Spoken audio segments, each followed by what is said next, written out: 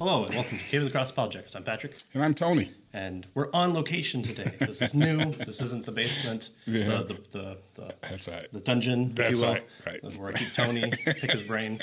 But today we're joined by one of our favorite people, because he's our pastor, and so we have to love him. We're commanded to love him. We're commanded to love him, and so hopefully we do that. And with Pastor Brett Laird, and he's our pastor of Calvary Bible Church in Kalamazoo, Michigan. And we just kind of wanted to pick his brain a little bit because he's in the thick of it. You are the guy who we come to when we have problems for crisis of faith.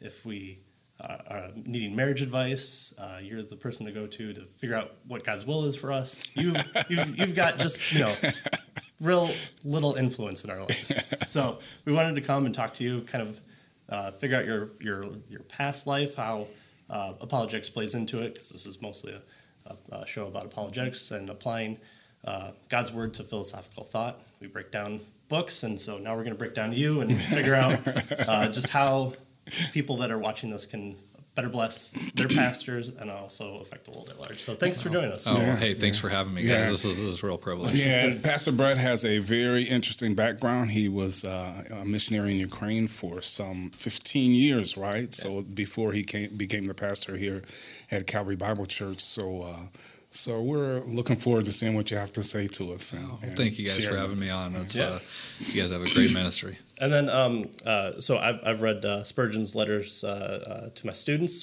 because I'm a big nerd and I would do that.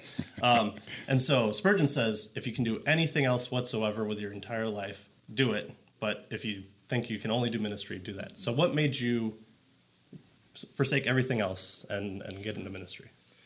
I think that ultimately the ministry call, right, is driven by the gospel, right? I mean, and I think that every believer is called to ministry. The Lord has, the Spirit distributes gifts according to His will. The Lord sovereignly then guides the steps of people into different forms of ministry. So, I don't have a huge dichotomy in my mind, right, between vocational and lay ministry. I think that the commands of Scripture are given to all believers. The Lord does assign believers to certain roles, and believe He has assigned me to a pastoral role and called me into that ministry. For me, that really began pretty early on, and it was really just a gospel application issue for me. People are lost. Their eternal destinies, right, depend upon whether or not they receive Christ as Lord. And so for me, in my youth as a kid, as I read the Scripture, as the Holy Spirit worked in my heart to believe and understand, I began to have a burden for my classmates, for friends. And so for me, ministry began really simply. It began with, trying to invite my third grade classmate to church, trying to share a little bit of an Awana verse that I had learned with them. And then the Lord just kind of progressively through the years led, kind of took that, the Proverbs say, commit your way to the Lord and He'll direct your steps.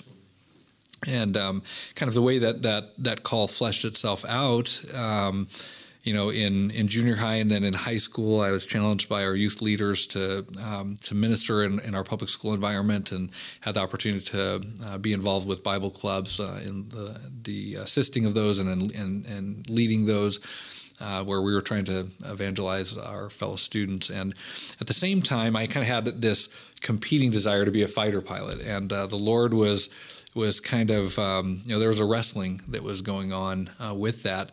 And it's kind of, I usually wear contacts. It's a good thing, that I have to wear my glasses today because I got a little eye infection. But it's a good reminder. You can, I don't know if the audience can see how thick those are, but when the Lord wants to make a path clear, boy, He can make it very clear, right? And He can make it sometimes very clear by making everything else unclear. The scales over your eyes. Yeah, exactly. Were you on the road? I thought I wanted to be a fighter pilot, and by late elementary school, my vision had deteriorated to such a point where it should have been clear at that point that wasn't a path. But I think the Lord really used that. It caused me to wrestle, right, with two paths, and with something that I was very excited and passionate about in aviation. but also wrestling with the reality of what the Lord's call in my life was. And so, that was kind of some key elements to it. Great. And then you decided you wanted a bigger challenge and moved to the Ukraine to do missionary work there, right? Yeah. So how'd you get there? What led to that, as opposed to going into pastoral ministry right out of school and that kind of stuff? Yeah. So I think that as the Lord increasingly put the burden of ministry on my heart, and then increasingly made it clear that I couldn't pursue the aviation, I began to wrestle with that, and really came to a conviction that I was called to the ministry.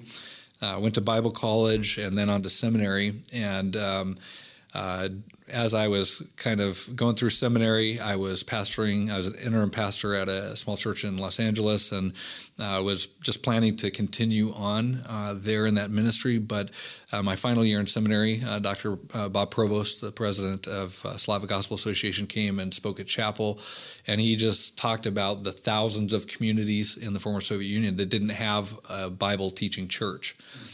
And it just made me realize I listened to that chapel message, and then in those days I would drive. The church I was interim at was about an hour away from the apartment that I was renting with a bunch of guys, and so I'd drive on Saturdays. I'd do youth group on Saturday night, and then I'd sleep in the church office overnight on Saturday, preach on Sunday morning, do my visitation in the afternoon, do the evening service, and then drive back and try to hit my homework. And so I had those kind of Saturday nights in the office. And Dr. Provost had preached on the need in the former Soviet Union, the thousands of communities that didn't have a Bible-speaking church. And I went then from there to that overnight at the church office there in Arcadia Bible Church, and just sat there and thought about it. At the time, that building was a little older building, not in the greatest condition at that time. And I thought, what would happen if this building burned down with me in it? That's maybe kind of an odd thought to think, but what would happen, and what would my people, and I love those people dearly, love that flock, still love those people, but what would I do? What would they do if the building burned down, pastor's gone, no building, no pastor? What would they do? And the answer was really simple. All of them could get in their cars the next morning even and drive to one of a number of good Bible teaching churches that were within a 30-minute radius of them in the Los Angeles area. And so that for me was the turning point of saying, okay, I'm willing to respond to Bob's call to consider ministry in the former Soviet Union. So it wasn't a dream, it wasn't a burning in the bosom, it wasn't a voice from on high. It was those series of events that kind of it was for you to move around the world to a language you didn't know, a people that you didn't know, a culture that was foreign to you. Yeah, so it was it was the exhortation of Scripture and the application of Scripture and I would say the Lord had done a lot to prepare that over the years too. My father had right when the Iron Curtain fell had gone on a short-term mission trip and had met an old woman in a park who was sitting there crying, and they just went up to her, why are you crying? And she said, well, I've been coming to this park, for decades, and asking God, who are you and how can I know you? And so just realizing there's people that had, never heard of Christ, that,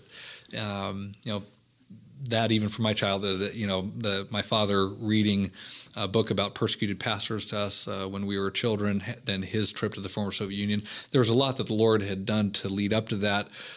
John Piper's book, Let the Nations Be Glad, was really influential to me at that time as well. And so by the time Dr. Provost came and spoke at chapel, my heart was already prepared. And so I told Bob I would go.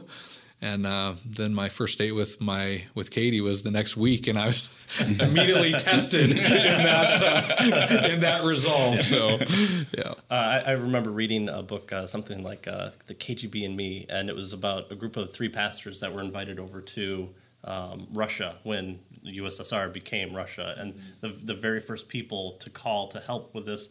I mean, I don't think we have seen a culture shift of that many millions of people from a totalitarian attempt to be a communist government that was essentially just fascism, to, all right, now you're free. And you have a bunch of people that have lived under that for 60, 70 plus years, if not more.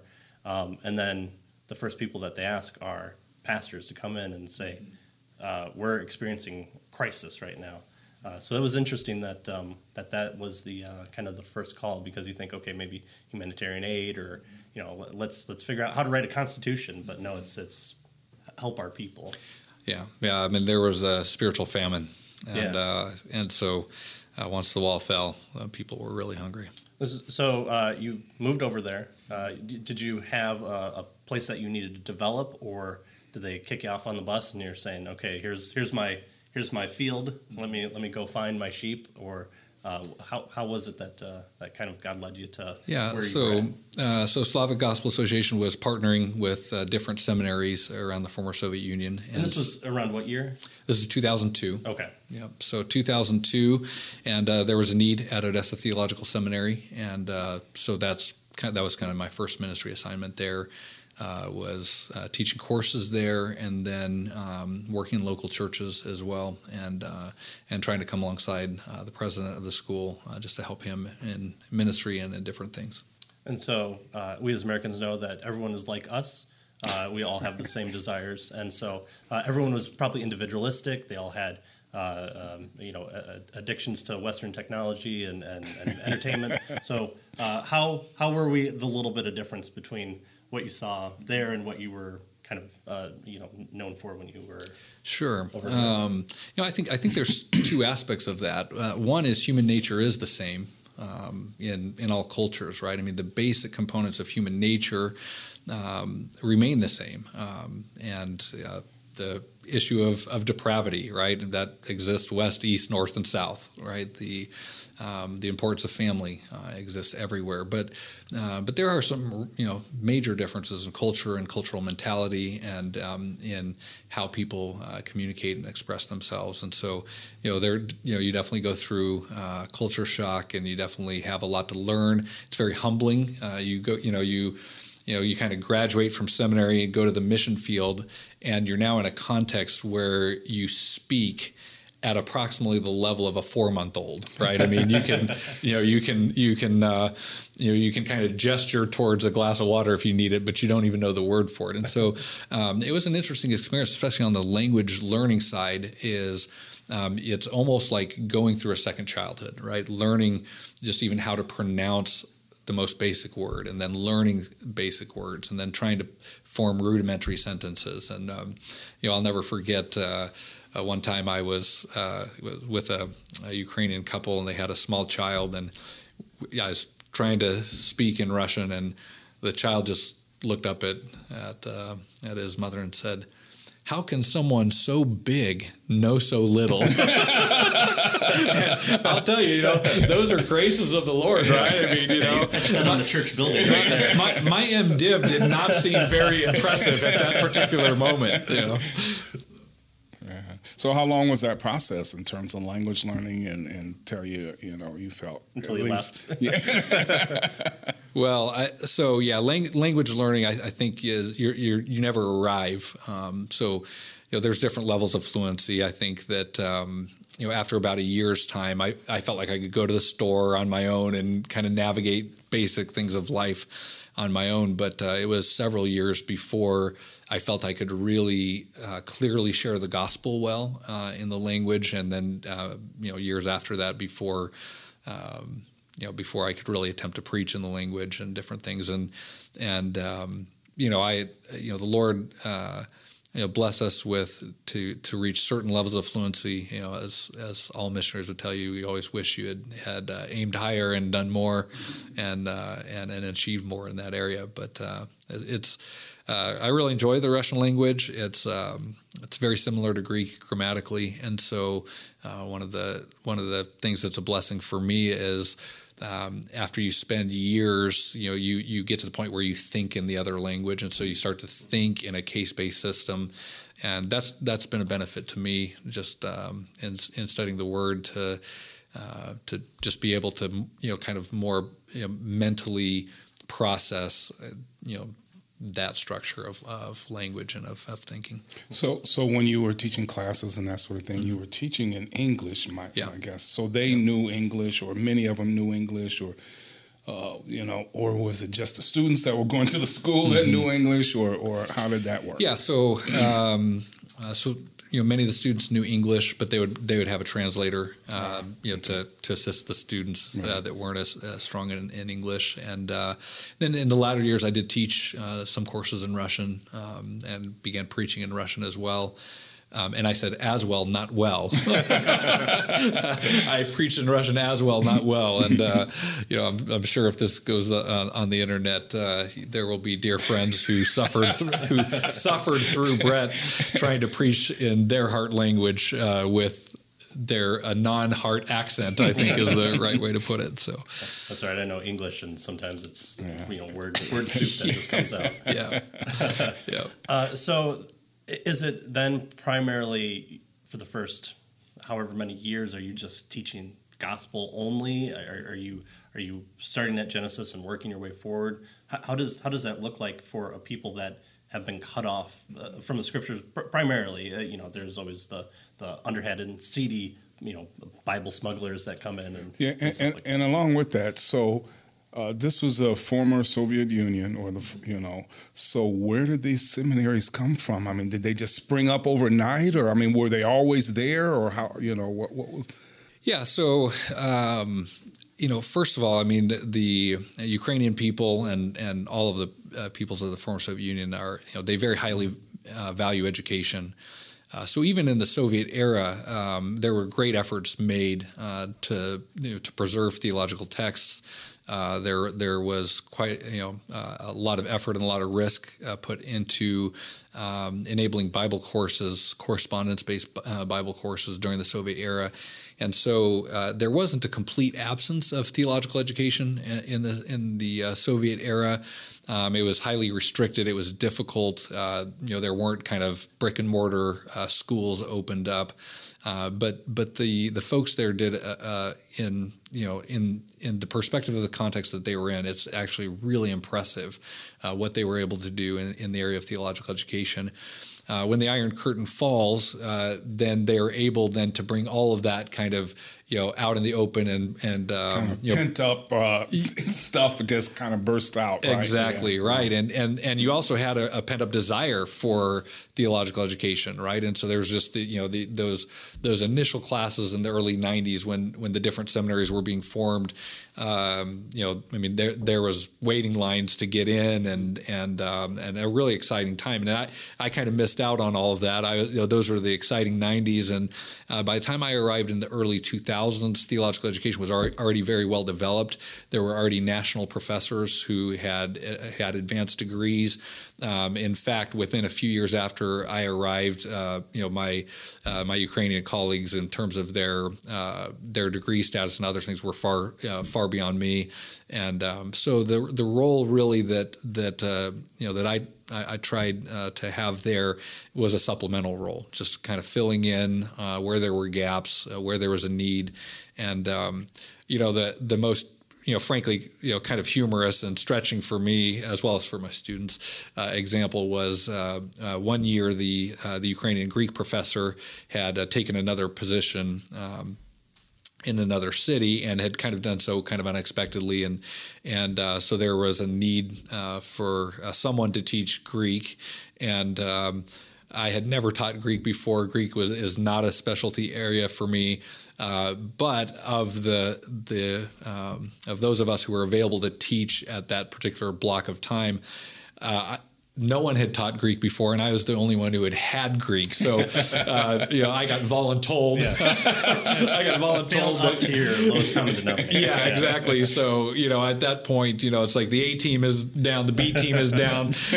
Bring in the water boy. You'll see, he's at least seen football before, right? So, and it was a stretching experience. It was a great learning experience for me. It was tough for me, tough for the students. But we got through it, and the ones that put in the work were able to pass their exams at the end. But it wasn't suggested on the Ukrainian end or mine that we would repeat that experience. Yeah, you're just priming the pump when they get someone who's proficient in it. Then they're like, oh, that was great. Well, the Lord brought a Ukrainian young Ukrainian man, and then also an American missionary who came in and filled in the Greek grammar and then exegesis side remarkably well, and so it began to flourish shortly after the stopgap guy was gone. Tony and I read a book together, not for the show, but before one of the Counterpoint series, where they were talking about the kind of the influence of kind of apologetics in ministry, and there tended to be a person on there that said it was about biblical inerrancy, and he was saying that. These debates really aren't happening in the world that I'm in, as far as like outside of the Chicago Statement and the American Church. As far as apologetics goes, that you dealt with, is it I have to provide answers for people who are coming out of an atheistic culture that communism promoted? Was it attempt to try and diswell the Russian Orthodox Church, or what was kind of the main points that you kind of had the most experience with answering? So I've always thought about it in two kind of distinct categories: internal apologetics and external apologetics. External apologetics would be there. By the time I arrived, there was a massive shift away from atheism, right, towards a theistic worldview, even in the general culture, even among those that are not born again believers. Very few Ukrainians in the early 2000s would still claim to be atheists, although there were some. Yeah, even Putin gave an interview with Oliver Stone, where he was talking about his move as a KGB officer who probably did terrible things during his time. He said this was inevitable to become a Russian Orthodox. Communism had to be filled by something. There was such a hole that it had to be something. It seems like he almost did. It may be more culturally based for him. I don't know his heart, obviously, and the issues with Russian Orthodoxy as well. Well, and it would be the typical person there would say that they're Russian Orthodox, or now in Ukraine Ukrainian Orthodox. But for most folks, that's that's a relatively minor part of their life, right? It's something that there's kind of major church holidays, that there's kind of obligations.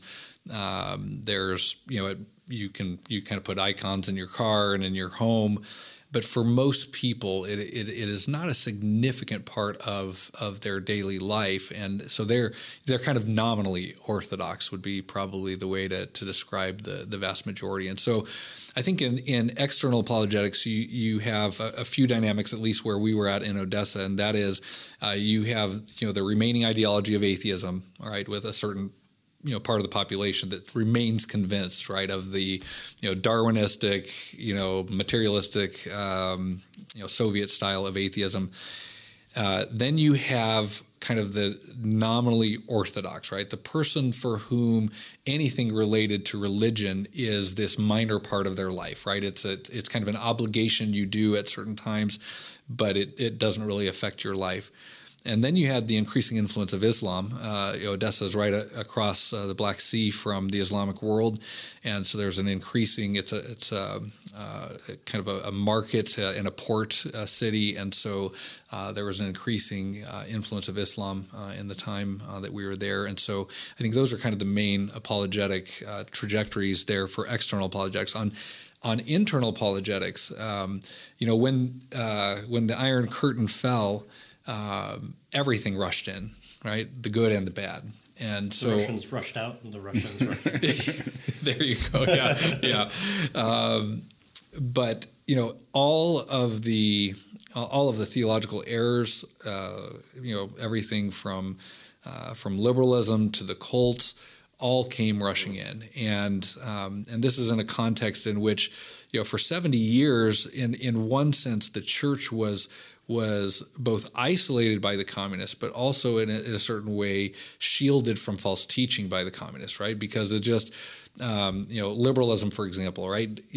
Who's going to go to the gulags for a liberal version of Christianity, where the resurrection didn't really take place? It's all just kind of nice stories. Well, you're not going to go to the gulag for a nice story, right? You're only going to suffer persecution when you're convinced of the historical truth of the gospel accounts. And so I think when the Iron Curtain fell, and now there's freedom, some of the things that infect and weaken the church in the West came sweeping in.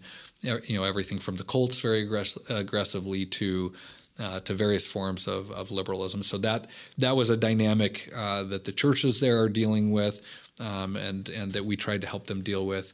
I think right now, as we speak currently, there's a really strong push, especially in Russia, towards their version of an ecumenical movement. The Orthodox Church historically in Russia has always had a religious monopoly, and they're working very closely with the government to try to restore that religious monopoly. That's putting a lot of pressure on evangelicals and Protestants, and different churches and leaders are reacting different ways. But one trajectory that I'm quite concerned about currently is a seeming move towards an ecumenical way of responding to that pressure of trying to find compromise with the Russian Orthodox Church. Mm-hmm. So we've read in the past Michael J. Kruger's Heresy of Orthodoxy, where him and Kostenberger responds to the Bauer-Ehrman hypothesis, which said that what existed was first what we consider now heresy in the early church, and then through kind of might makes right orthodoxy, quote unquote orthodoxy, came about. With it, the church being in isolation, you saw then more adherence to what we would consider strict Christian orthodoxy. You didn't really see kind of the impact of the communistic ideals or whatever else mixing into kind of what we consider Christian orthodoxy. I think that might be the kind of from isolation to where the influence is at there for Bauer.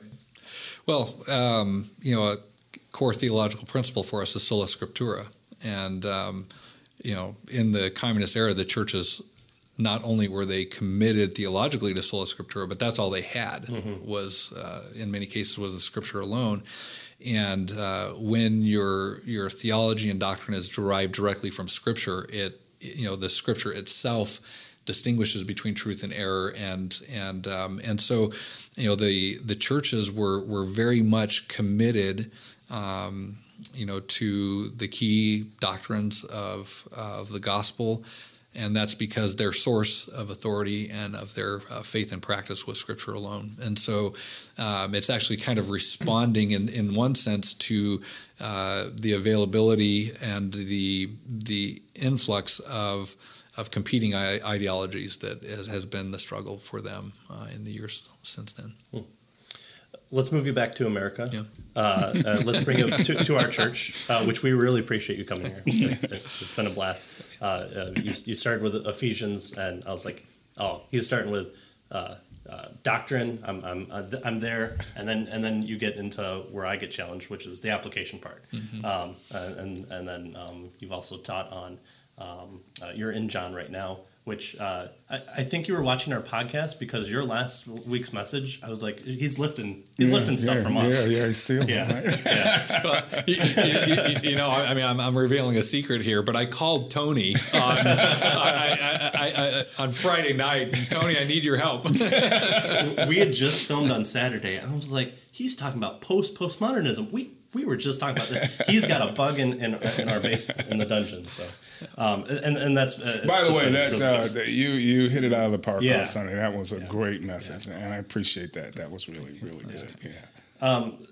So we should let people know where the website is. So unfortunately we're gonna have to link to your messages. So. Careful now. You don't want to lose your audience. So then, picking back up in America, you have this experience. What are the changes that you saw? And obviously, you came back and visited, and you got married and had kids during that time as well. what does it look like today in the Church of America and in your slice of Kalamazoo, Michigan, and then I'll ask follow-up questions from there. Yeah, so I think that the probably the number one observation that I would have, having been those years overseas and then coming back and ministering in the American context, is how little difference the economic blessings that we have matter spiritually. I made the comment earlier that human nature is the same wherever human nature is, right? And so, people's walk with the Lord and how they apply the Scripture to their daily life is really the key. And it's not the box they live in, right? The house. It's not the box they get places in their car. It's none of that. And I think that was really driven home. Just coming back to America and now ministering with and to people here in our context, and just realizing that as the Scripture says, a man's life does not consist in the abundance of his possessions. All right, it really is the issue of the heart. And take a man or a woman who's walking with the Spirit, filled with the Spirit, right, and they'll have the fruit of the Spirit, whether they're, as Paul and Silas were, singing songs in prison with joyful and happy hearts, or put someone in a mansion, not walk with the Spirit, and misery will result. And so I think that's a key thing for people in the West to realize, is that we are far too focused on externals. We have movies like that are coming out that are almost responses to American Gospel, called American Gospel Part 1, Part 2, and we'll link those in the description, that are really good. We see kind of the influence of money in the church as far as being the focus. Obviously, we don't do without money because we're more spiritually, greater. The old story of the monks not brushing their teeth or washing because that way they're shirking off the mortal coil more. But kind of this word they're separated. Movement. Yeah, very because much nobody so. wanted to come near them. Yeah, that's why they put them behind walls. It's one way to avoid it. Yeah. So we see kind of this word faith movement, this prosperity gospel, becoming almost the what people are responding to as far as when they think Church of America. In fact, I think one of the biggest missionary adventures for people outside of America is coming to America to present the gospel, which is sad and tearful. I don't know how to describe how terrible that is, but it seems like that's what we're having to deal with as far as when someone says, "Oh, you're a Christian and you look like the people that we look like." Is that what you're finding too in kind of your ministry as at large, and not just specifically, but you're not bordered off in Michigan and Kalamazoo. You have other influences as well. Yeah, I think I think this is a confused time in the U.S. Old systems are crumbling. No one knows what's going to replace them. So there's a lot of uncertainty. But I was reminded, just even telling the church staff just an hour ago, I think these are really exciting times. I think that everybody seems to be kind of wringing their hands and bemoaning that, statistically the millennial generation isn't responsive spiritually. I have a completely different view on that. I think that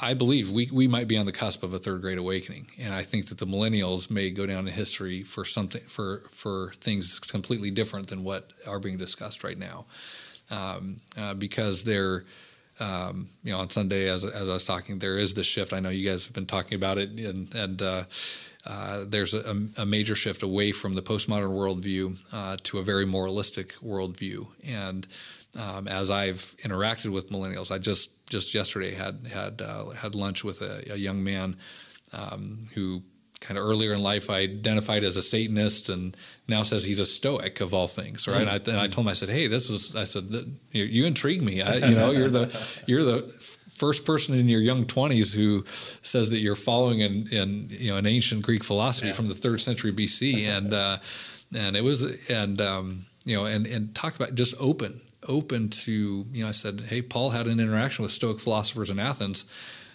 You want to get together and talk about it, and he was very enthusiastic and open. And so I think that there's a lot more opportunity than what we're being told, right? The media especially is feeding us the sky is falling, mantra day in and day out. And sadly, I think that the church leaders and people in our congregations are believing that message. Mm-hmm. That's not the message of the Lord. That's not the message of Scripture. Jesus says, I will build my church. The gates of hell will not prevail against it. Lift up your eyes and look. The fields are white unto harvest, right? Harvest is plentiful. The laborers are few. And we don't know. No generation knows. No context knows at what level the harvest will be, right? We don't know whether we'll be in a time of relative famine or relative feasting, right? And from a spiritual harvest standpoint. But what the Lord is reminding us there is that in every generation, in every context, there is a harvest, right? Lift up your eyes and look. The fields are white unto harvest. What the volume of that harvest will be, the Lord alone sovereignly knows. But we know there's harvest. Yeah, I always say that youth must rebel against their parents.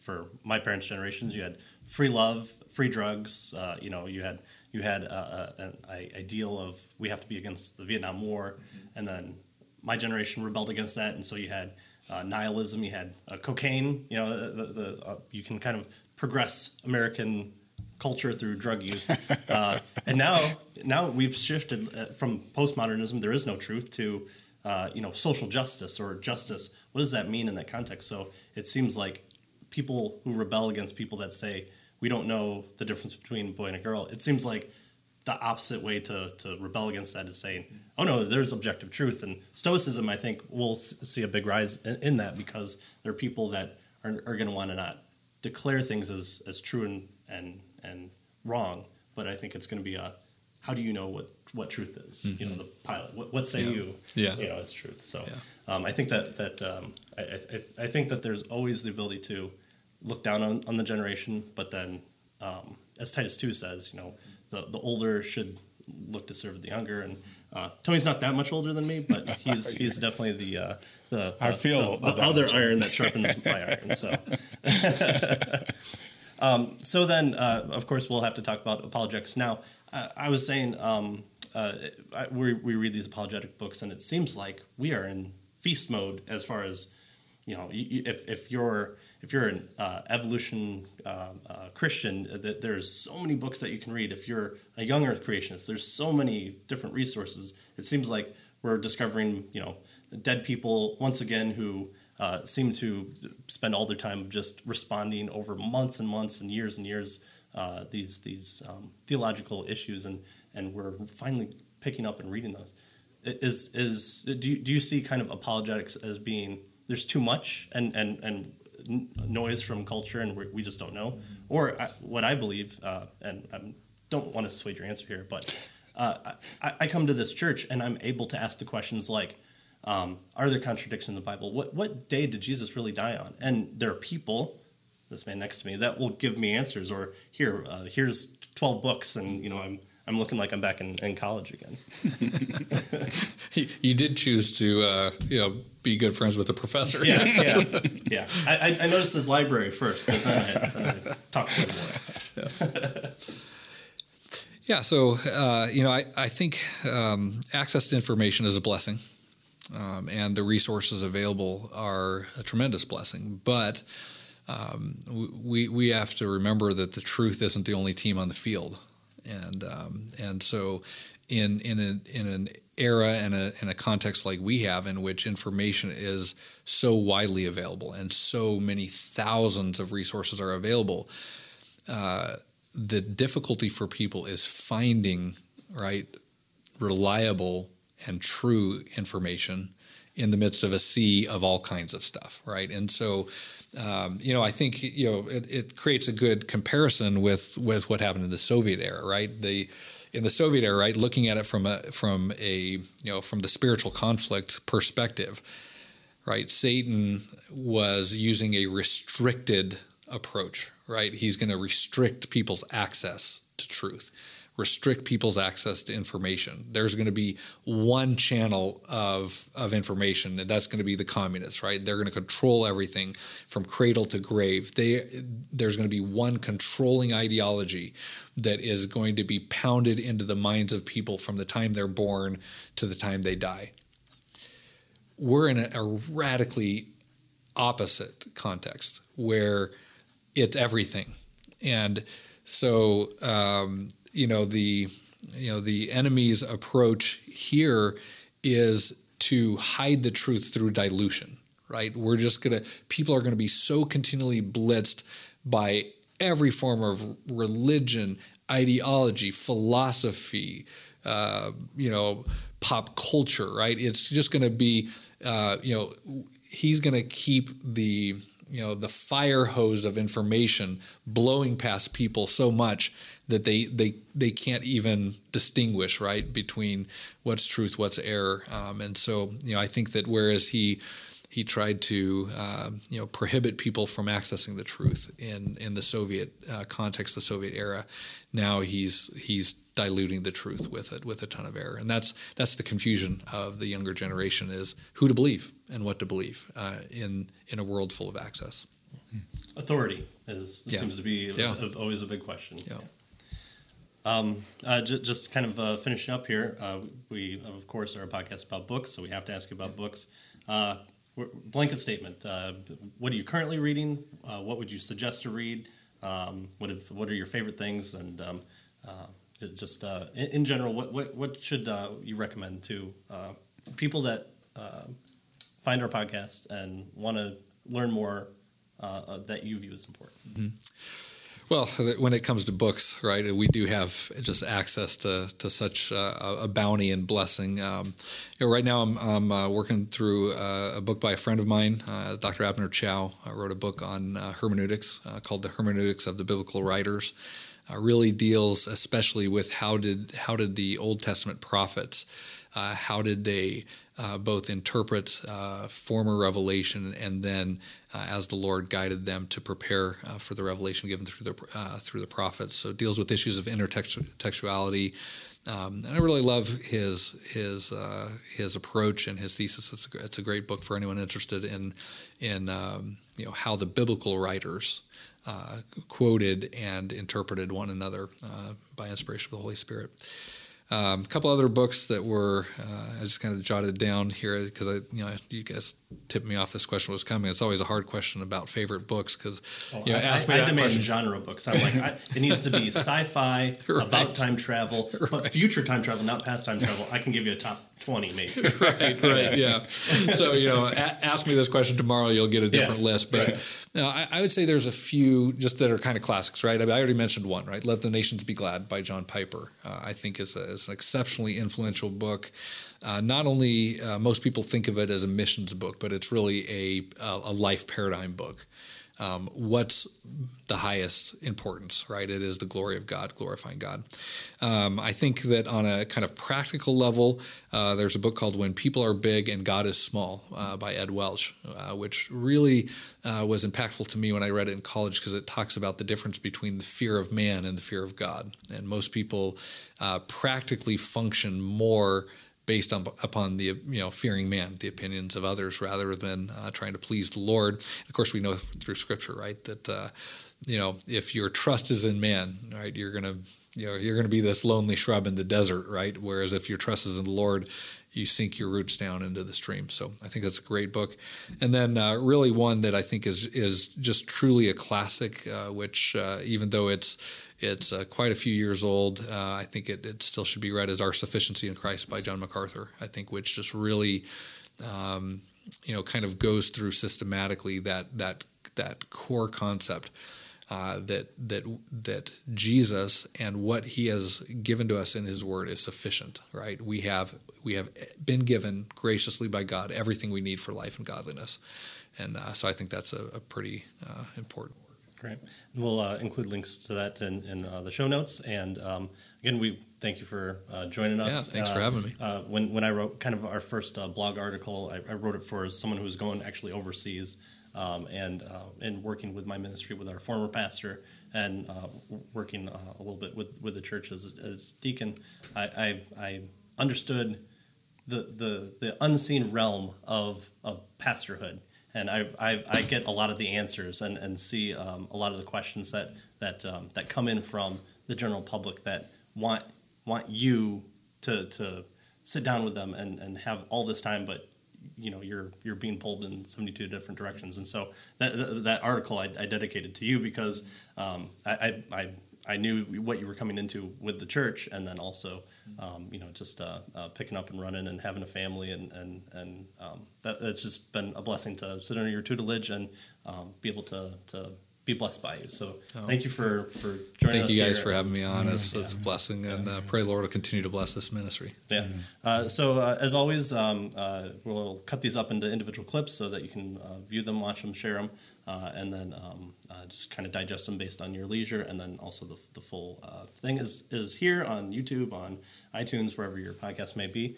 And join us next time as we kind of pick up where we left off with Nancy Pearcey's book, and we'll get back into figuring out how to attack worldviews. That's right. Yeah. Finding truth. Finding truth. That's right. Yeah. So thank you. Thank you. See you next time.